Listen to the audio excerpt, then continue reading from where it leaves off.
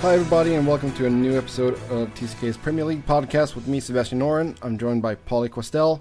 No Elliot today, he's having some technical difficulties, so you're stuck with myself and Pauly, but we'll do our best, right Pauly? We will. Yeah, are you going to try and be a little bit more positive? Oh, God, no. God, no. I will, you know what? I'll make you a deal. I will be as positive as Jose Mourinho's tactics were in that game yesterday. Well, that's not positive at all. Ooh, there you go. And we'll get to that later, but we'll start things off with Saturday. Early game there, Chelsea, Leicester, 3-0. Boom.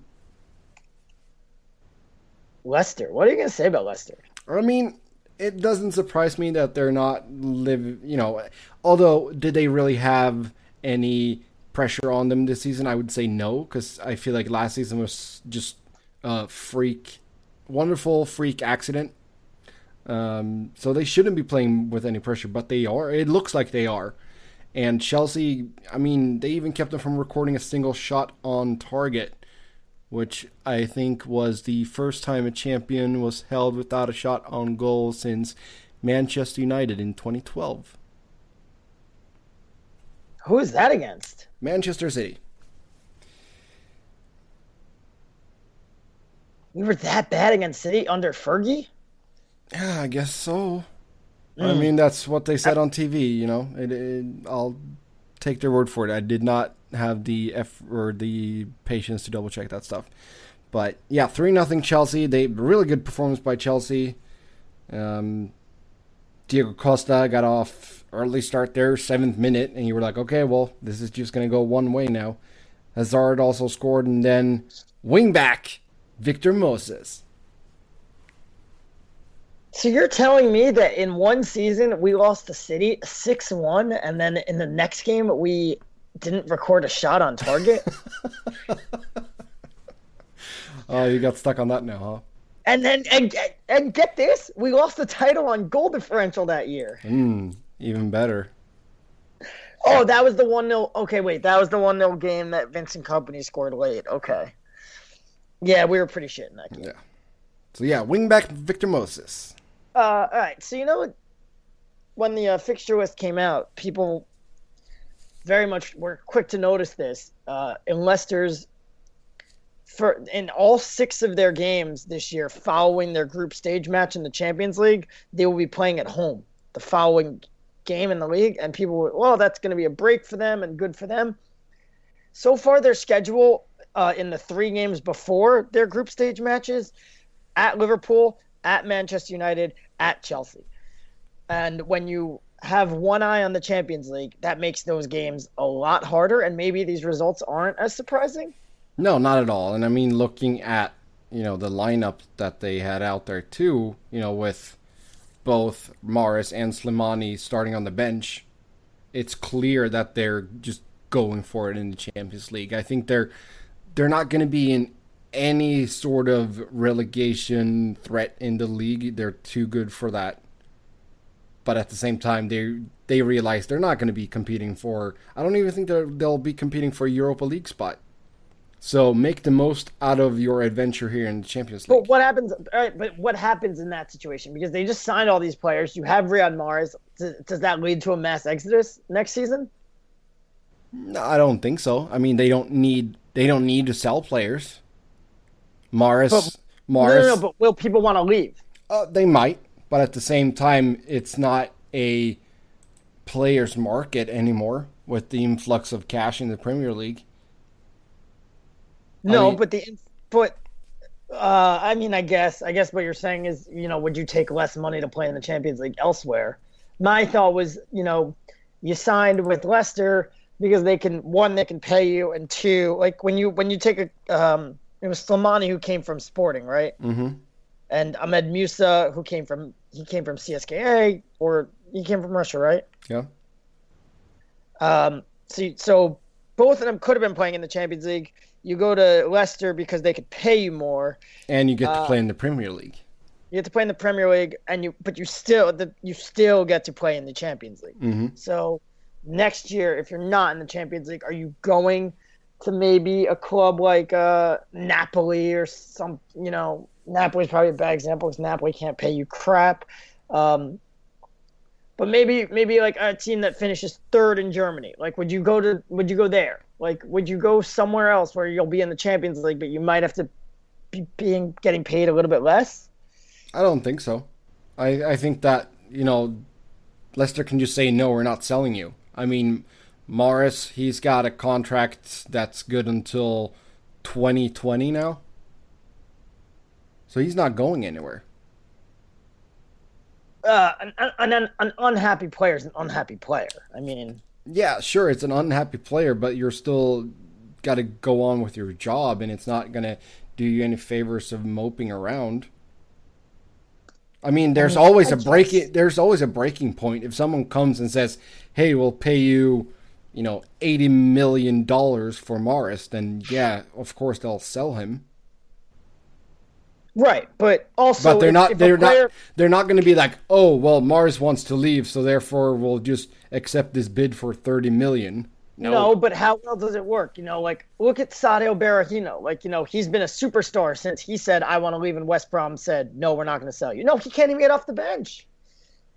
No, because he doesn't have the right mentality, clearly. Right, but it's also affected his game, and that's the risk that you worry is, obviously Berahino could be the extreme case, but he might not be. Maybe, he's someone who ends up being truly unhappy and it ends up affecting their game. Gotta think about these things. Yeah, but at the same time, that's where Ranieri comes in too. He's got to do his job as a manager here and get the group together. That's true. I mean, I don't know them personally, but looking at Claudio Ranieri and Tony Pulis, I would say that Ranieri is the better manager, and he would be like the nice Italian uncle. I don't know. I feel like that's making a rash statement. Whereas Pulis is more like, guess what? You're 16. Go get a job. Get out of my house. Yeah, that's not surprising to anybody. No. Okay, so anyways, Chelsea picks up the win there, so really good for them. Leicester, they will go up. My God, Leicester's schedule doesn't get any easier either. No. So they take on, let's jump over to their next game. We might as well talk about that. They're taking on FC Copenhagen in the Champions League, and they could really solidify their place at the top of the group if they pick a win here against the Danes. So right now they're, 2 wins, so they're top of the group. Copenhagen is in second with 4 points, and then Porto has 1 point, and Club Brugge 0 points. Yeah. I thought, what did we say? We thought it was going to be between Leicester and Porto? Yes. To get through at the top, or is that to win the league? I don't know. I feel like Copenhagen is the big. You got to beat Copenhagen. If you beat Copenhagen, you're through, and you could worry about. And in the last 3 games, you can worry about trying to win the group rather than trying to get through the group. Yeah, I mean, a win here would mean that they would need like a point in the last 3. So. Right, unless Club Brugge actually doesn't get any points. That's always the danger you run. Yeah. Is you need the 4th place team to accumulate some points, and then 10 points will get you through. But if you have like Maccabi Tel Aviv last year, who doesn't get any points, so everybody's getting 6 points when they play them, 10 sometimes doesn't get you through. No. Yeah, the one problem that they're going to deal with is Copenhagen doesn't give up any goals. No, they're pretty solid defensively. They've given up 9 goals in all competitions. That includes the qualifying rounds of the Champions League and everything. 9 goals. 6 of those goals came in July and August. Yeah. So 3 goals since September started. And Leicester are kind of having a little bit of a problem scoring goals recently. Mm-hmm. I could see it be another 1-0 game though. I think that's exactly how it's going to go. I think Leicester will get it.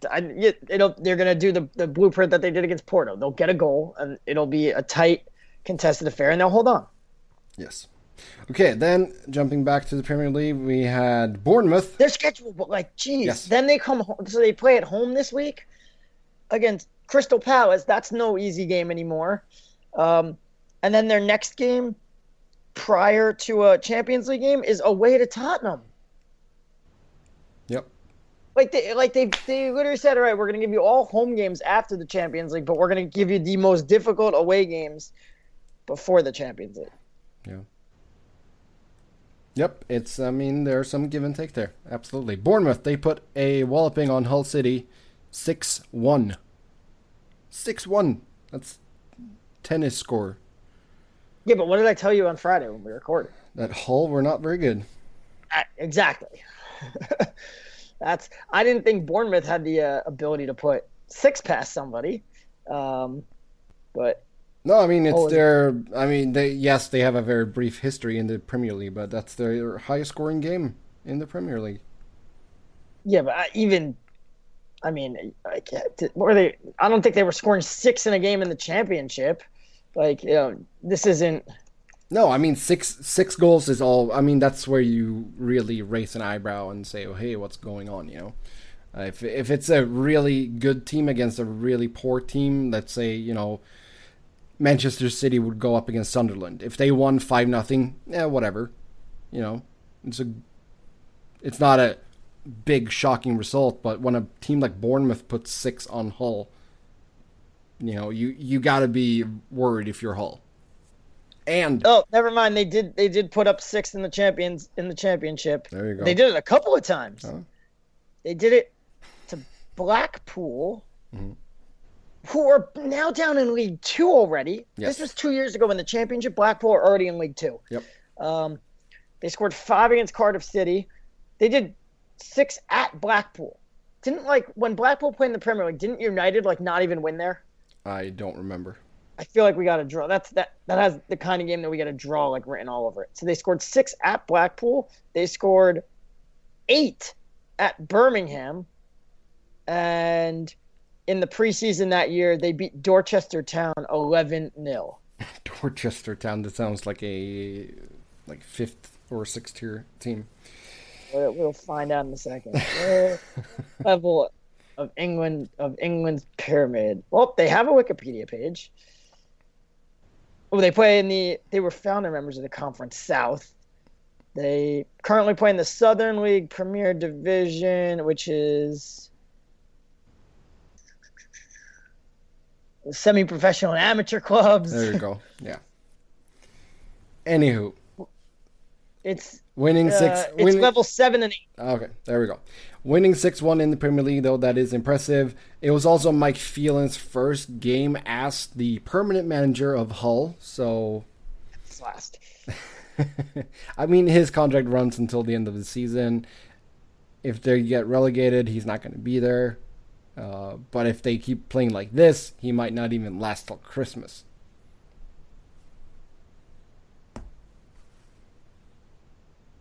Moving on. Arsenal, they hung on. They got a 3-2 win over Swansea. Granit Xhaka got sent off with 20 minutes to go there. But they managed to close the door there and got 3 points. Theo Walcott scored twice in this one. So it's too bad Elliot is not with us today. Well, it's still early season. He's actually extended his September form into October, so give him a round of applause for that.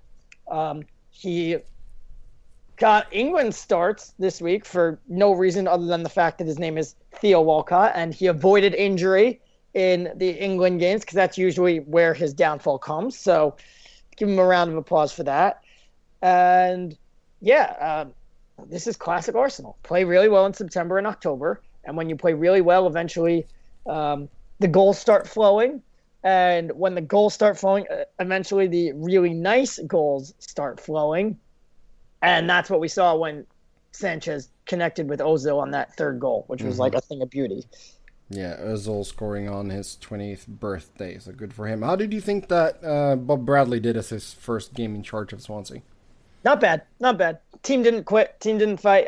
He pulled it back to 3-2. Certainly needs to hire a stylist because his wardrobe choices were suspect at best and horrific at worst. How would you describe his outfit? The Steve Jobs, but okay. Come on. There you go. Why are you doing that? Why, man? It was interesting to say the least, and I mean, I guess, you do that because just in case Arsenal blow you out of the building, people will still only be talking about you trying to dress like Steve Jobs rather than the fact that you still have a ways to go with your team. But I think they're going to come along. He threw in his post-match press conference, he threw in the classic NFL coaches cliche of we could build on that loss. Like, there were positives and we could build on that. But I hate when people do that, but they can build on it. And then Manchester City, they got a 1-1 draw against Everton. I got that one on the nose, so I'll pat myself on the back right now. There we go. Yeah, Manchester City, winless in 3 straight games. And now they're going up against Barcelona in the Champions League tomorrow. This is the time when Manchester City starts to do things like this. We spoke about it last week, and you hit the nail on the head. Like, their schedule had been much easier than we thought, and now they were starting to play some good teams. Kevin De Bruyne actually came back from injury in this game, and missed a penalty. We got to say that they missed. Well, everybody misses penalties on Manchester City these days. They missed 2 penalties. I mean, Martin Stecklenburg had a phenomenal game in net for Everton. I'm a little bit pissed off that I dropped him from my fantasy team. But, yeah, so De Bruyne missed one in the first half, and then Aguero missed one in the second half. Oh, bad news for Elliot. I picked up Theo Walcott last week on one of those quick, rash decisions, so he'll be in my lineup for next week. So goodbye to Arsenal's good form. Yeah, Lukaku scored the go-ahead goal for Everton. He's in fine form, and then Nolito got the equalizer for City. How do you think they'll fare on the road against Barcelona? Not. This is that game's tomorrow, right? Yes. That game's on Wednesday. Yeah. Probably won't be able to watch much of it, but that's a good game to watch. Yeah. Pep Guardiola returning to Barcelona. He'll know how to stop them, but I don't think Pep's the kind of guy that'll go in there and say we want to stop Barcelona. I feel like he's more the kind of guy that'll go in there and say we want to beat them. Mm-hmm. As he did say that before the game here. That, they're going there with mindset of winning the game. Right. And that's where you can get yourselves into trouble because that's when Barcelona can really hit you hard. I mean, it will be interesting to see John Stones go up against that attacking trio of Messi, Suarez, and Neymar. Yeah, that'll be funny. That's a big test for him. That'll be fun. But I feel like you're about to play them twice, and I feel like he'll have a good game in one of them and a really bad game in the other. What kind of reception do you think Guardiola will get? He'll get applause. Yeah. Why not? Yeah. I mean, it's not like they hate him. It's not like he ever went there with Bayern Munich and whooped the crap out of them. Okay, then jumping back, Premier League, we got Stoke. They finally picked up a win. They beat Sunderland 2-0, so Sunderland is now the lone team without a win this season in the league. A double salvo from Joe Allen secured the win for Stoke. I'm just gonna say that since the 6 goals for Bournemouth discussion, I've been down a rabbit hole of weird English Football League stuff based on their friendlies. I am currently on the Wikipedia page for the Wessex Football League, who their top league in the Premier League of the Wessex Football League is in the 5th division of the National League system, which is the 9th tier of the English football system. And this all came from because when Bournemouth were in their first year in the championship, they beat a team called Christchurch 7-1 on a friendly. And Christchurch plays in the Wessex Football League. The more you know. The more you know. So what do you say about Joe Allen and his start at Stoke? It's been great. Welsh Messi. And this is what Wales needs because Aaron Ramsey has been MIA this year and they're starting to drop some points in UEFA qualifying. So you need Welsh Messi to pick it up. But seriously, where's the rest of Stoke? Yeah. Arnautovic had an assist, but come on. Where's Stoke? Where is Stoke? We're waiting for Stoke to come around, and where are they? You can't just get by because you don't get to play Sunderland every week, who I want to say they're shockingly bad, but I also said at the beginning of the season that they were going to be Aston Villa levels of bad. So I guess I can't use the word shockingly because this was expectedly bad. Yeah. I expect more from David Moyes. Is he going to be fired before Christmas if let's say they go into the holiday period still winless? No, he's not going to get fired. No? I do question his transfer policy of he came in and just didn't sign anybody and then said, you know what, I'll just get a bunch of United Academy players, which I guess isn't the worst strategy because Leicester have a bunch of them and United Academy players pretty much populate the entire bottom half of the table. Mostly the defenders, though. But David Moyes isn't the kind of guy that you're going to hire and then be like, all right, we're going to make a change in Christmas. I don't think that helps. I think David Moyes is the kind of guy who actually you need to give him time and stability and he'll implement something. And because he's not so much a grow externally kind of guy. He's more of a grow from within kind of guy. Remember when he was at Everton, their strength was that they just had an endless supply of kids coming up because they developed their kids. They promoted from the academy and they got all this talent coming up from the ranks there. And that was really the strength of their club. They're really the only time. I mean, look, think about all the people that Everton bought and how they were pretty much all busts, with the exception of the people that they bought with the money that came from selling Wayne Rooney. When they bought Fellaini and Mikel Arteta, and I think they bought Lescott with that money. Like, that was a successful string, but everybody else that he ever bought, like Diniar Billy Letdinov and whatever his name is, anybody that they spent money on was a bust. Louis Saha came, I'm pretty sure, for free. It was an undisclosed fee. That means undisclosed fee usually means like $25 and a pizza, right? Mm-hmm. Tim Howard, essentially free. Those guys worked out, but anybody that they spent money on don't work out. So I think you got to give David Moyes time to really establish himself at the club, and it might not pay off for another 2 or 3 years, and it'll definitely, eventually you'll see Sunderland put something together in the championship, win the championship, and they'll come up and they'll get themselves back into like 11th place in the league, and they'll get from there. Mm-hmm. But I feel like we can already decide that they are going down this season. Well, I decided that in August. Yeah. Then West Brom, they got a 1-1 draw against Tottenham. Dele Alli rescuing a point there for Spurs with a goal in the 89th minute. Nasser Chadli had scored for West Brom in the 82nd. And yeah, West Brom just doing West Brom things. Oh yeah, and Spurs fans were not happy about that. Understandable. I mean, I can't criticize West Brom too much because apparently we signed their manager on loan for this weekend. So, but yeah, this is what West Brom do. Their last few games: 1-1 to Tottenham, 1-1 to Sunderland, 1-1 to Stoke, 4-2 to West Ham. So that's a bit of an aberration. 1-0 to Bournemouth, 0-0. Yeah, I mean, 2-1 to Everton, 1-0 to Crystal Palace. No, I think with Shadley, they finally got a player that can sort of break the mold that Pioli set up there. So, Jesus, even their friendlies were bad.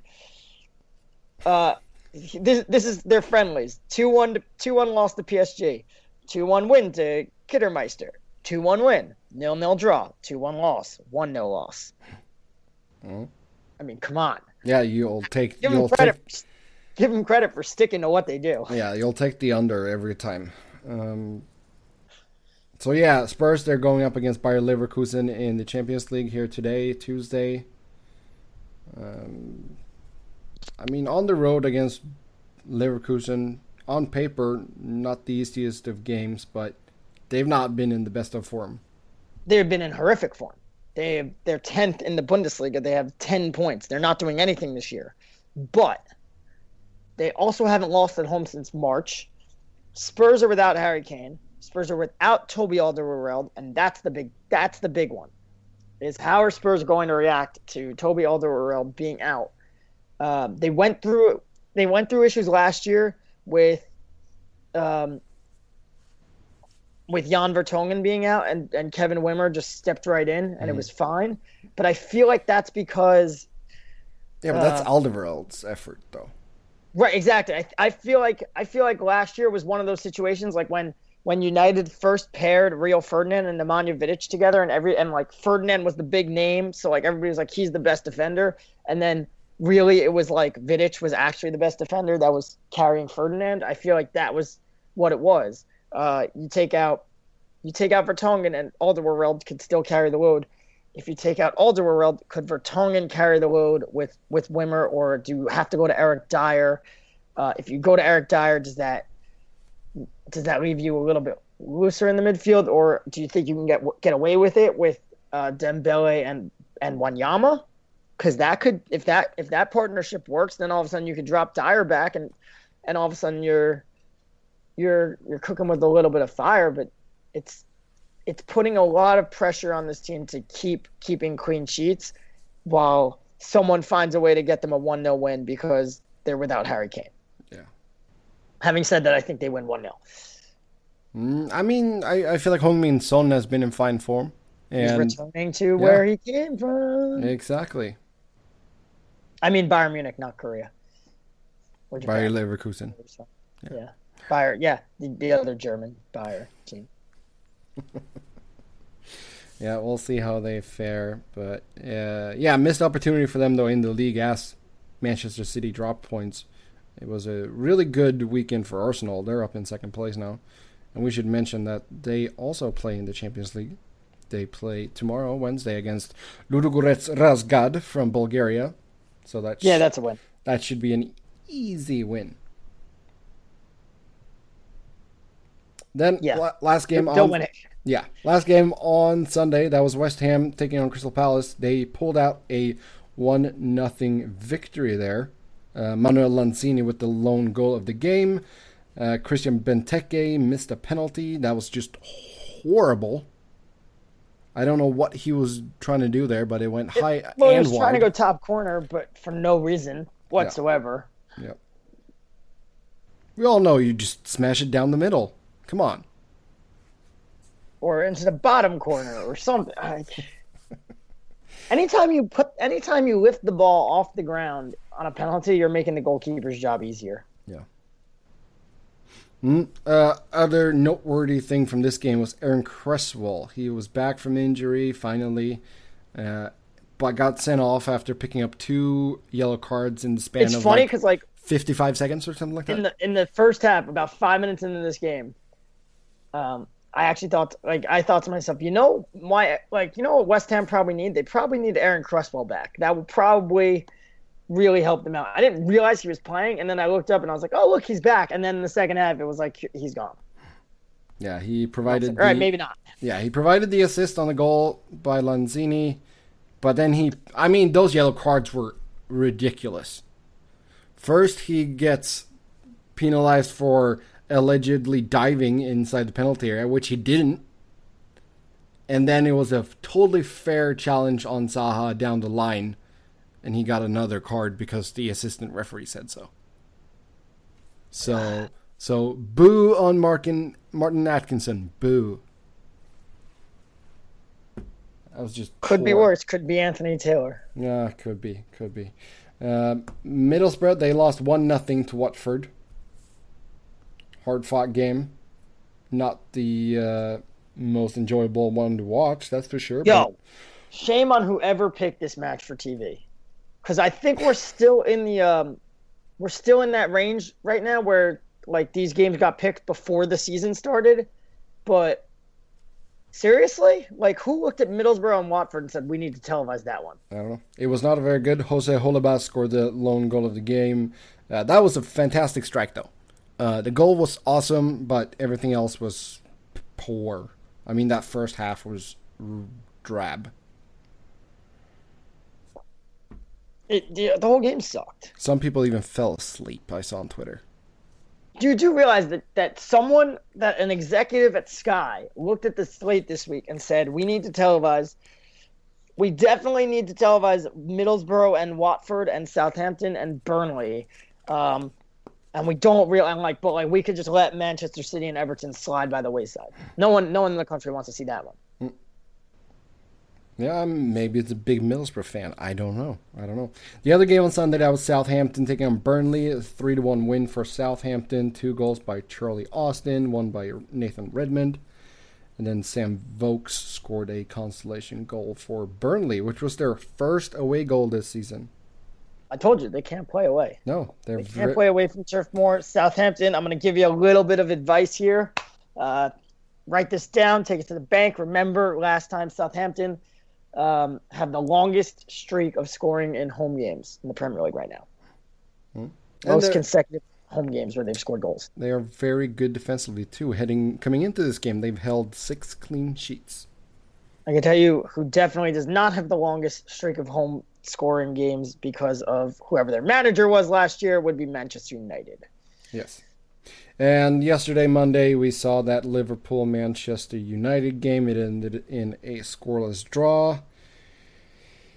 Another game that wasn't that much fun to watch, that's for sure.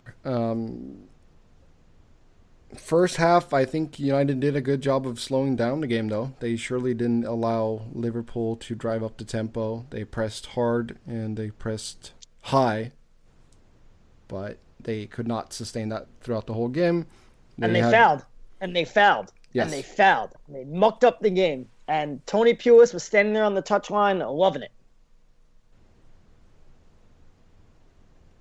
Yeah, I know you're getting less and less excited about Jose Mourinho by the day. What do you mean less and less excited? Yeah.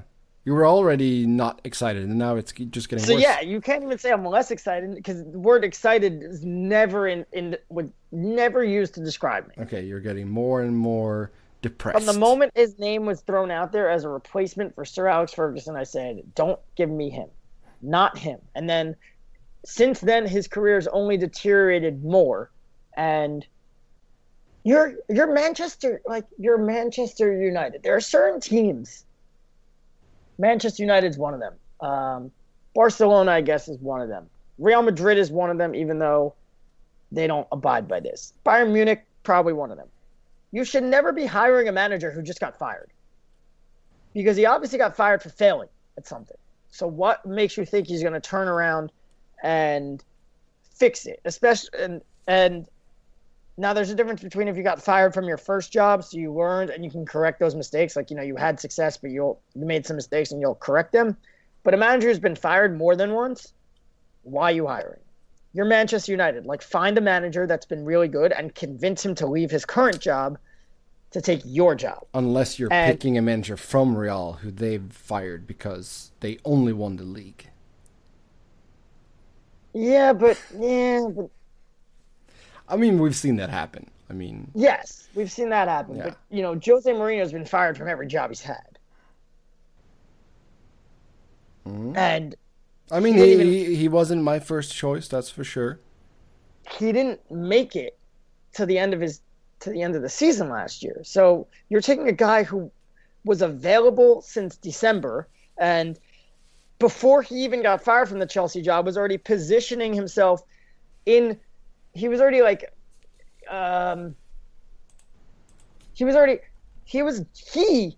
we talked about this last week with Bob Bradley saying Jurgen Klinsmann was jockeying for his job. Jose Mourinho was jockeying for the United job before he even got fired for the Chelsea job. And it was like, dude, how arrogant are you that you're so bad right now that you actually are going to get fired from your team because you have them in the relegation zone, and you think that you should just waltz into Old Trafford and become the manager? And what he did in this game on Monday was just completely unacceptable. Mm-hmm. Say what you want about Louis van Gaal, and we've said a lot, and we've said almost it all, and he was awful. And I'm so glad that I don't have to watch him manage the team anymore, even though yesterday looked a lot like Louis van Gaal's team. Square ball after square ball after square ball, unless it was Fellaini making the pass. If it was Fellaini making the pass, then the pass went behind the person who he was passing to, and they had to go back to get it. But Louis van Gaal never went to Anfield and played not to lose. And that's what Jose Mourinho did yesterday. Yes, absolutely. Went to Anfield and played not to lose, and that's unacceptable. That's That's unacceptable if you're the manager of Manchester United. You cannot go to Liverpool and say, our goal is to not lose to you. That is David Moyes type. That is what David Moyes would do, and that's why David Moyes didn't last a full season at Old Trafford. Because his attitude against the big teams was, we're not going to lose to you. And that's not how you became the club that Manchester United became. They became that club because they have a swagger about them, and that swagger is, we will come into your house. If you come into our house, we'll kick you right out, and we will come into your house and beat you too. Mm-hmm. And sometimes it won't work, and we'll lose spectacularly sometimes. But we are not going to come in and go with, whoa, and walk out and say, hey, we kept a clean sheet, good job by us. But even though we didn't muster a single attack all day, we did not do that. We come in and we try to beat you, and you left every skill player that you got on the bench, with the exception of Zlatan. And because, Zlatan got to do what he does, which is just hang out up top and do nothing. And then Rashford's the other guy. He pinned Rashford against the right touchline, which is just such a complete waste of his talent. Because Rashford's not a natural winger. He's a striker. And I guess you're trying to exploit James Milner, left back James Milner, but that didn't work. When Rashford did get the ball, he's not a right, he's not a right winger. He's not I'm just going to run down the right side and cross it in. So every time he would cut into the middle with the ball, which he did such a good job doing that. He was so good at it. But when he does that, if he's doing it from the right side, he's now cutting onto his weaker foot. Mm-hmm. And he couldn't be successful. It would have helped if you had Antonio Valencia coming up and overlapping, but both fullbacks had an edict from Mourinho of don't you dare get forward. So neither of them really ever got into a dangerous area. Yeah, that was pretty clear. At one point, Valencia had it on the edge of the box, and Pogba was in the box. Zlatan was in the box. I think Rashford was in the box. And Fellaini made an effort to, he sprinted into the box. And all of a sudden there was all right, you have the guys in the box that you want to get it in the box. And you have the ball on the foot of one guy who the only thing that ever goes through his head is run straight down the touchline and boom, across in. And that was the first time in his career he decided, I'm going to cut this to the inside, but I'm still only going to use my right foot. So, there's definitely not a chance that this will work. But I'm going to cut this to the inside instead of crossing it in when I have my four best guys with their heads in the box waiting for me to cross it in. And I was dumbfounded when that happened. But other than that, the fullbacks weren't allowed to get forward. And then he has Pogba. Pogba doesn't fit into his defensive plans, even though Pogba is a pretty good defensive midfielder. Not saying he's a holding midfielder, but, he can defend. So he just lets Pogba run around, and he ends up playing right off Zlatan's shoulder the entire game, that's exactly where you want Rashford. That's exactly where you want Rashford. Or you want Zlatan playing off Rashford's shoulder. Because every so often, when United did look somewhat dangerous, it's because they played a ball in behind the defenders that Zlatan just couldn't get to. But that's what Pogba likes to do. And Rashford, that's what Rashford's good at doing. It made no sense to me. And at the end of the day, you looked at Ashley Young starting on the left wing for the first time since January, and both he and Rashford were pinned into their own zone most of the game, playing fullback, playing as extra fullbacks. It was the most defensive setup I've ever seen, and it's unacceptable if you want to be the Manchester United manager. And these were the concerns before the season, that Manchester United play a certain way, and Jose Mourinho does not play that way. And he came in and he said, no, managers change, and every manager has to change. You can't just play one system. You can't just play one way. Of course I will change. Of course I will adapt. And you have done none of that. You've played only your system, and you just plug players into it, and it hasn't worked so far. David De Gea got to bail them out on a couple of occasions there, a couple of good saves for the Spaniard. Because we played, and isn't that telling? Isn't that telling? You remember last year where every single game, whether we were in the lead, whether it was a draw, or whether the score was level, if we had a 1-goal lead or if the score was level, in the last 5 minutes, David De Gea always had to make an incredible save to preserve the scoreline, because we were playing Van Gaal ball, and we did the same thing yesterday. And guess who had to make a bunch of saves to preserve the result? Yeah, well, we haven't had that at all this year. We've in 1-0 wins and 1-goal wins in draws, we haven't had to call on De Gea to preserve the scoreline, and it happened yesterday because we played not to lose. And usually when you play not to lose, you lose. It's just we happen to have the best goalkeeper in the world to save our lives. We'll see how they fare on Thursday. They go up against Fenerbahce in the Europa League, and we should mention that Southampton takes on Inter Milan. It's not even, such a telling sign, he didn't even make any changes. Like, someone even tried to tell me, like, I don't think Mourinho played not to lose. And I went, what do you mean? Like, he was like, oh, he just sat back and, like, tried to hit him on the counter. I was like, no, because if that's your strategy, then over the last 15 minutes, when you'll look at it and you'll be like, oh, this game is winnable right now, and you'll try to win it. Jose Mourinho, the only thing he did is he took off one attacker and brought on another attacker for him, and then in the last 3 minutes, he brought on another fullback. He left every skill player that he has on the bench. Every single skill player was left on the bench. Mata, Lingard. If you wanted to do something and spring some attacks, you would have brought in Michael Carrick, who the fact that he's only played once this year, and that was in the League Cup, is like an unmitigated failure on Mourinho, who came in and, Van Gaal was ready to let Carrick go. He never offered him a new contract. He hated him. He played him begrudgingly, even though he made the team better. Mourinho comes in, makes it a point to give Carrick a new contract. He likes Carrick. We've seen what he does to midfielders he doesn't like. But why has Carrick not played? He won man of the match in the only game where he did play. Yeah, no, it is a mind-boggling thing, and I don't understand his obsession with Marouane Fellaini.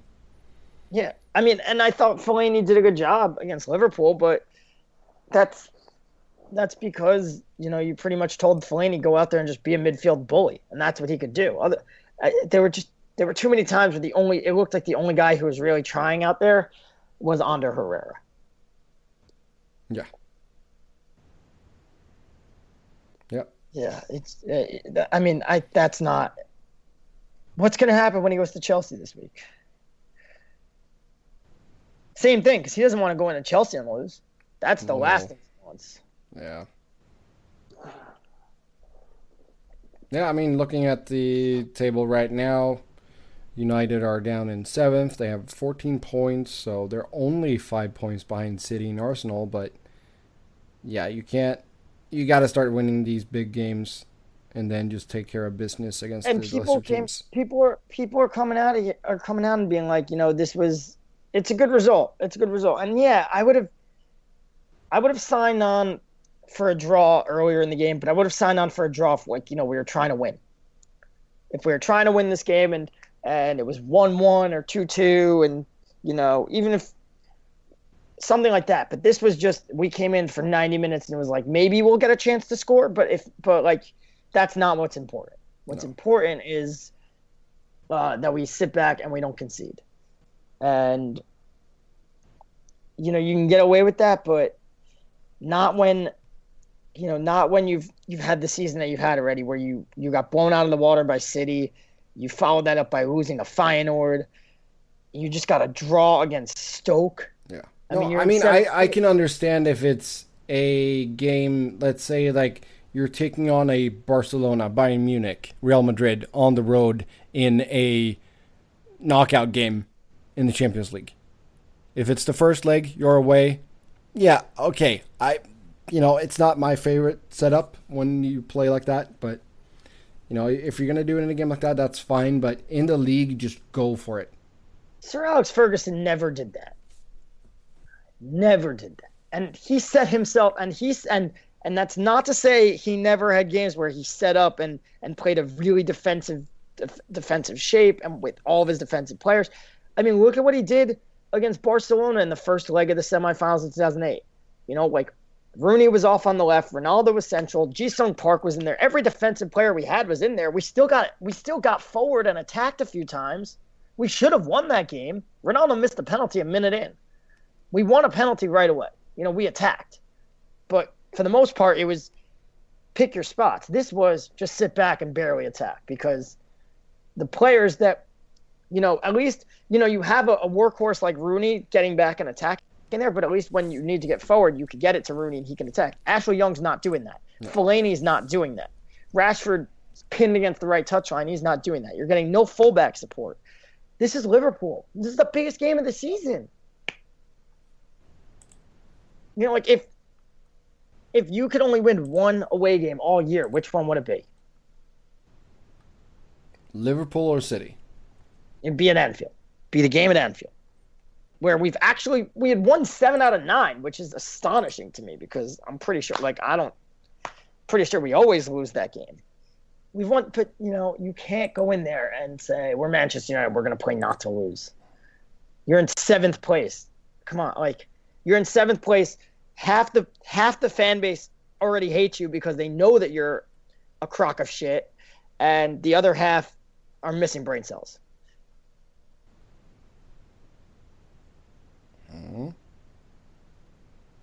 We'll see how they fare going forward, but I don't.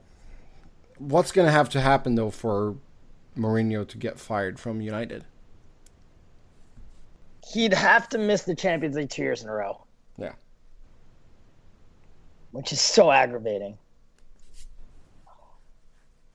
It's so aggravating, but that's what it'll take. It's, and is it not what did you buy Henrik Mkhitaryan for? You won't use him because he doesn't really fit your system. So why'd you buy him? The man's mind just astonishes me. And Ed Woodward thinking that this guy was the guy to grab. Unbelievable. Well, as critical as we were of Van Gaal, we've been equally critical of Woodward too. Yes, but it boggles my mind how there are people out there that are like, "Oh, you have a great manager with Jose," and it was like, dude, what game have you been watching for the last few years? Yeah, he goes out there and he buys some of the best players in the world, and which some of them don't even fit his system, and then right away he throws them to the bench. He'll win a league title, and then he leaves, and you're screwed. God damn it. Yeah, but it's the same. Some managers and players, they live a long time on their name. Just look at all the stuff that we've seen on social media here after Didier Drogba refused to play for Montreal Impact. And people are like, "Oh, Drogba, he's so good." He's 38 years old. It's astonishing to me that Jurgen Klopp even came out to defend him earlier this week, and he was like, "Oh, the game hasn't passed him by." I'm like, "Yeah, no, he's just in a dead period right now." But it's not like his thing doesn't work anymore. No, it doesn't. It's antiquated. You came up playing one way. You won the Champions League with it. You got to move to Chelsea, and you're still playing the same way, and the game has evolved from there. And it's weird for me to say that because I'm the advocate that's saying turn back the clocks and just play a 4-4-2. But Leicester proved that you could still do that. Sometimes football evolves so much, and Wayne Rooney said it a couple months ago. Sometimes football evolves so much that sometimes you just need to simplify and just be like, go out there and play, and that's the best way to do it. He's not wrong. No.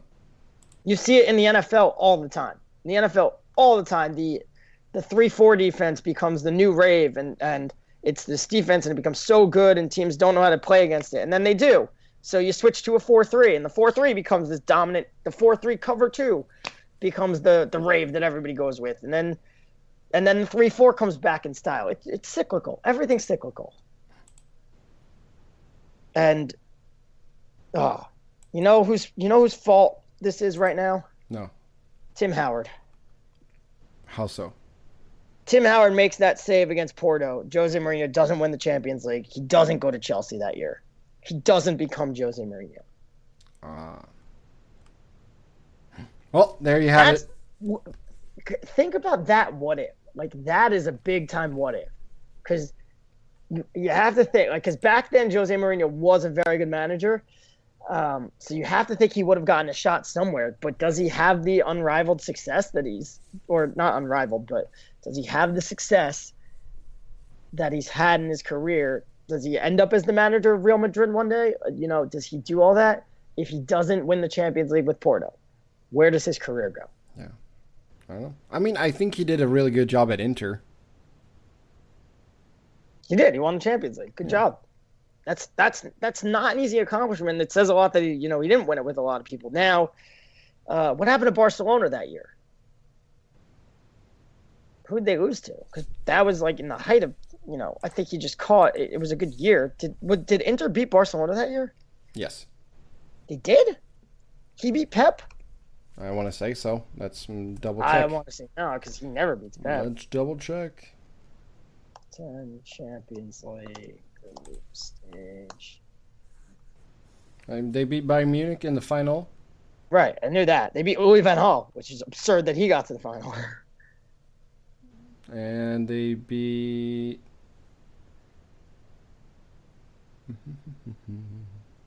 Barcelona in the semifinals. Damn. Yep. Yeah, they played them in the group stage. They got a draw and a loss. And then they beat them 3-2 on aggregate in the semis. And Bayern Munich got to beat Lyon. I mean, come on. They played. How did Lyon make it to the semifinal? I want to say that was still in their heyday, when they were the PSG of French They beat Real soccer. They beat Real Madrid in the round of 16, that's impressive. I'll give them credit for that. Then they beat Bordeaux, and then they lost 4-0 on aggregate to Bayern Munich, which is kind of like how the following year when United got to play Schalke in the semifinal. That was a joke. Mm-hmm. Yeah, Inter beat Chelsea, CSK Moscow, and then Barcelona. So there we have it. Any other games that you're looking forward to in the Champions League or Europa League that does not involve English sides? Dortmund, Sporting. That's going to be a good one at the top of group, whatever group they're in. The Real Madrid group. Group F. Dortmund visiting Sporting. They've got some injury issues, especially at the back. But let's call a spade here. When Dortmund are 100% at the back, they're still not that good back there. So, if anything, injuries could just help them out. But that should be fun to watch. I would expect Pulisic to play because they also have injuries at the front. Mm-hmm. So that's where my eyes will be today. Okay. Yeah, tomorrow. As far as the non-English teams go, I would say Napoli Besiktas maybe the game to watch if you're not watching Barcelona Manchester City. I feel like most people are going to watch that game though. Yeah. Yeah, that's the game to watch. Yeah. How's the TV schedule looking? I know you usually have a good grip on that. It is good. We got 4 games on the next 2 days. So, who do we got today? FS1 today is on Tuesday is Tottenham Leverkusen. FS2 is Dortmund and Sporting. Leicester, I believe, Leicester on ESPN2. And FSN is Real Madrid today. Okay. And tomorrow it'll be Barca and City. Arsenal, I think, are on FS2. And then Bayern Munich and PSG are either on FSN or ESPN2, one or the other. Okay. There you have it. We'll talk to you again later in the week. We'll preview Matchday 9 in the Premier League. And then also... Maybe I'll pick a match right for the first time in 3 weeks. Yeah, we'll see. I had a pretty good week. So I'm only, 10 points behind you now. So, woo! But yeah, we'll talk to you again later in the week, and we'll go through some of the stuff that happens in the Champions League and the Europa League, of course. And then if we got some good news stuff, we'll do that as well. I heard Neymar is signing his new contract on Friday. Good for him. Oh, look at that. Well, we'll see. He might have some...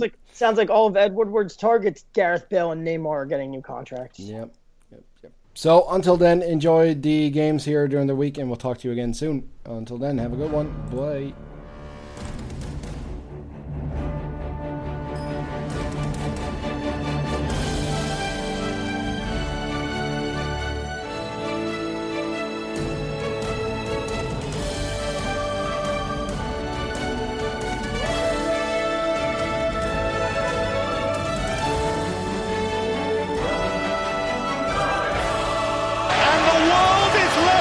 wonder, how on earth did that happen?